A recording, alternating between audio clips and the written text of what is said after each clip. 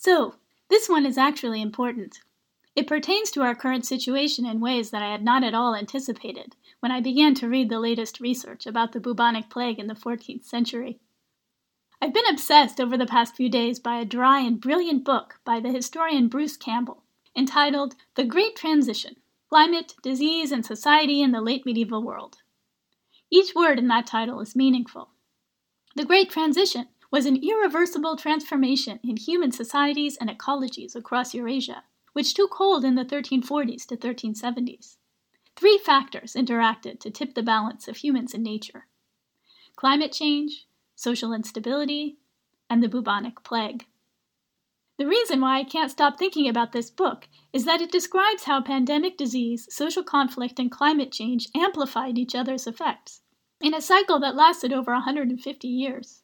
This was not a simple epidemic outbreak from which Europeans could recover. It was a permanent transformation.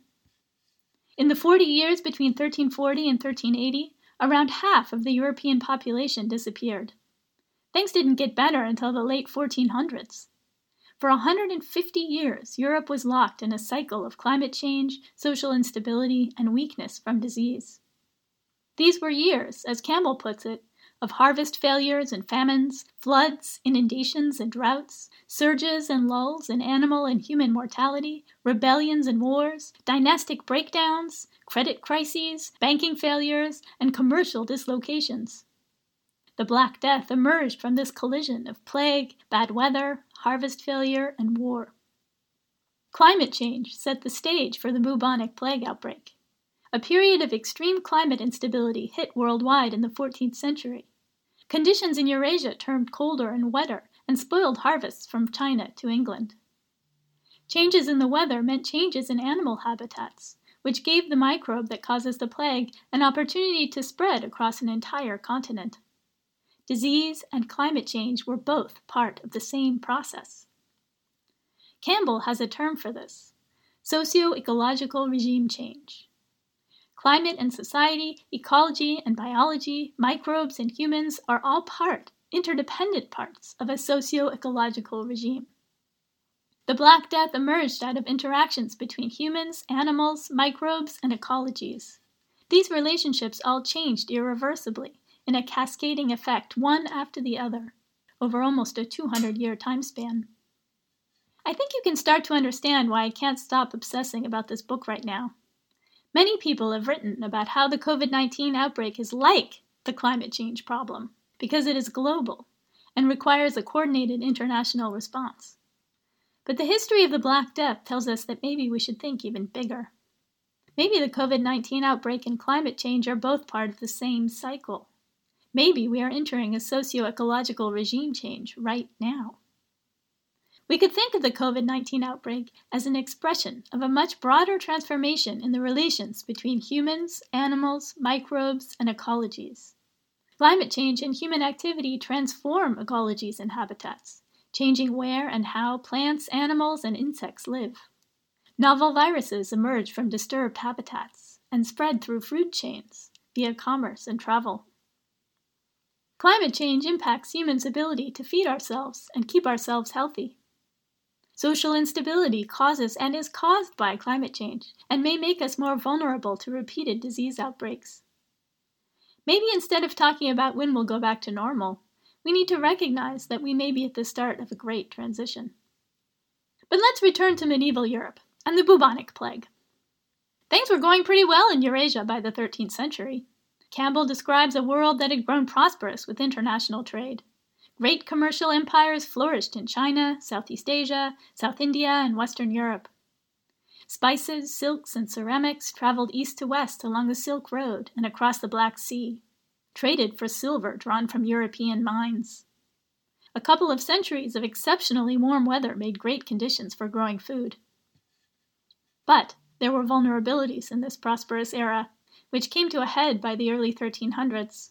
All that commercial activity, including multinational trade in wool, exposed sheep and cattle to epizootic outbreaks like sheep scab and rinderpest. Wars between Italian traders and Mongols cut off the best east-west routes and blocked trade. The 100 Years' War between England and France bankrupted banks and monarchs. Pillaging soldiers ransacked towns and farms, disrupting harvests. Europe's major commercial centers went bankrupt, pushing impoverished people into overcrowded rural areas. Then, the global climate turned dramatically colder and more unstable.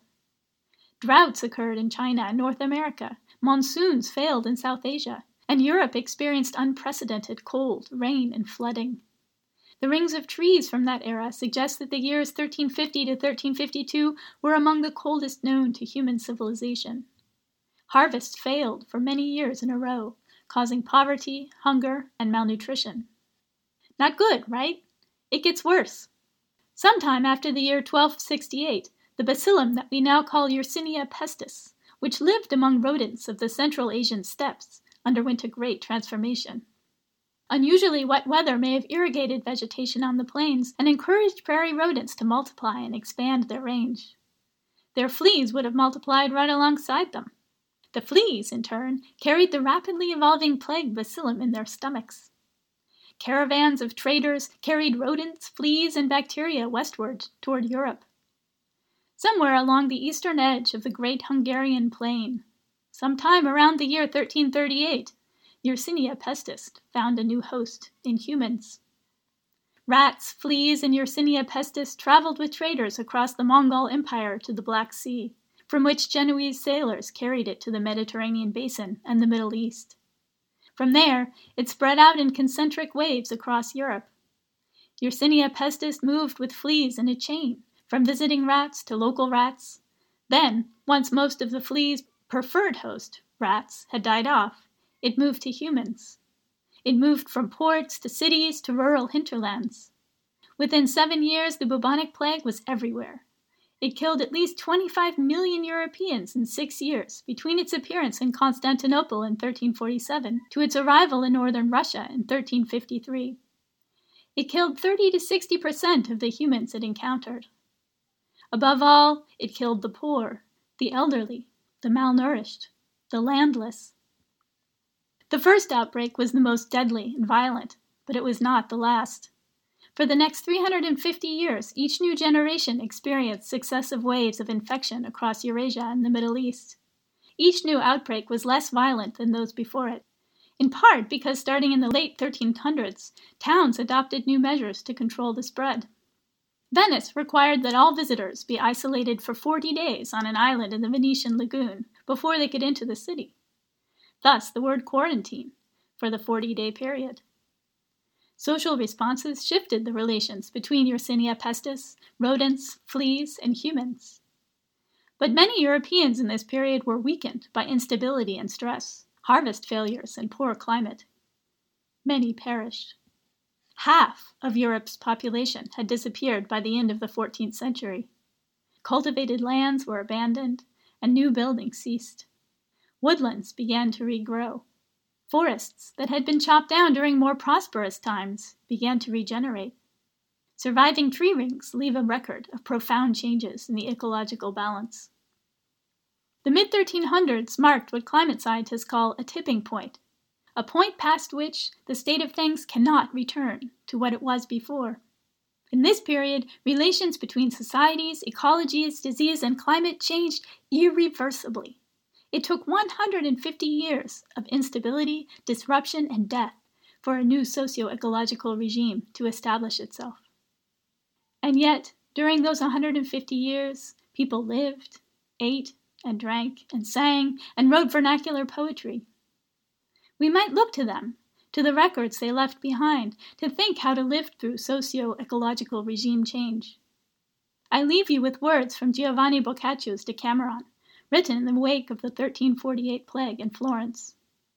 This horrid beginning will be to you even such as to wayfarers is a steep and rugged mountain, beyond which stretches a plain most fair and delectable, which the toil of the ascent and descent does but serve to render more agreeable to them. For, as the last degree of joy brings with it sorrow, so misery has ever its sequel of happiness.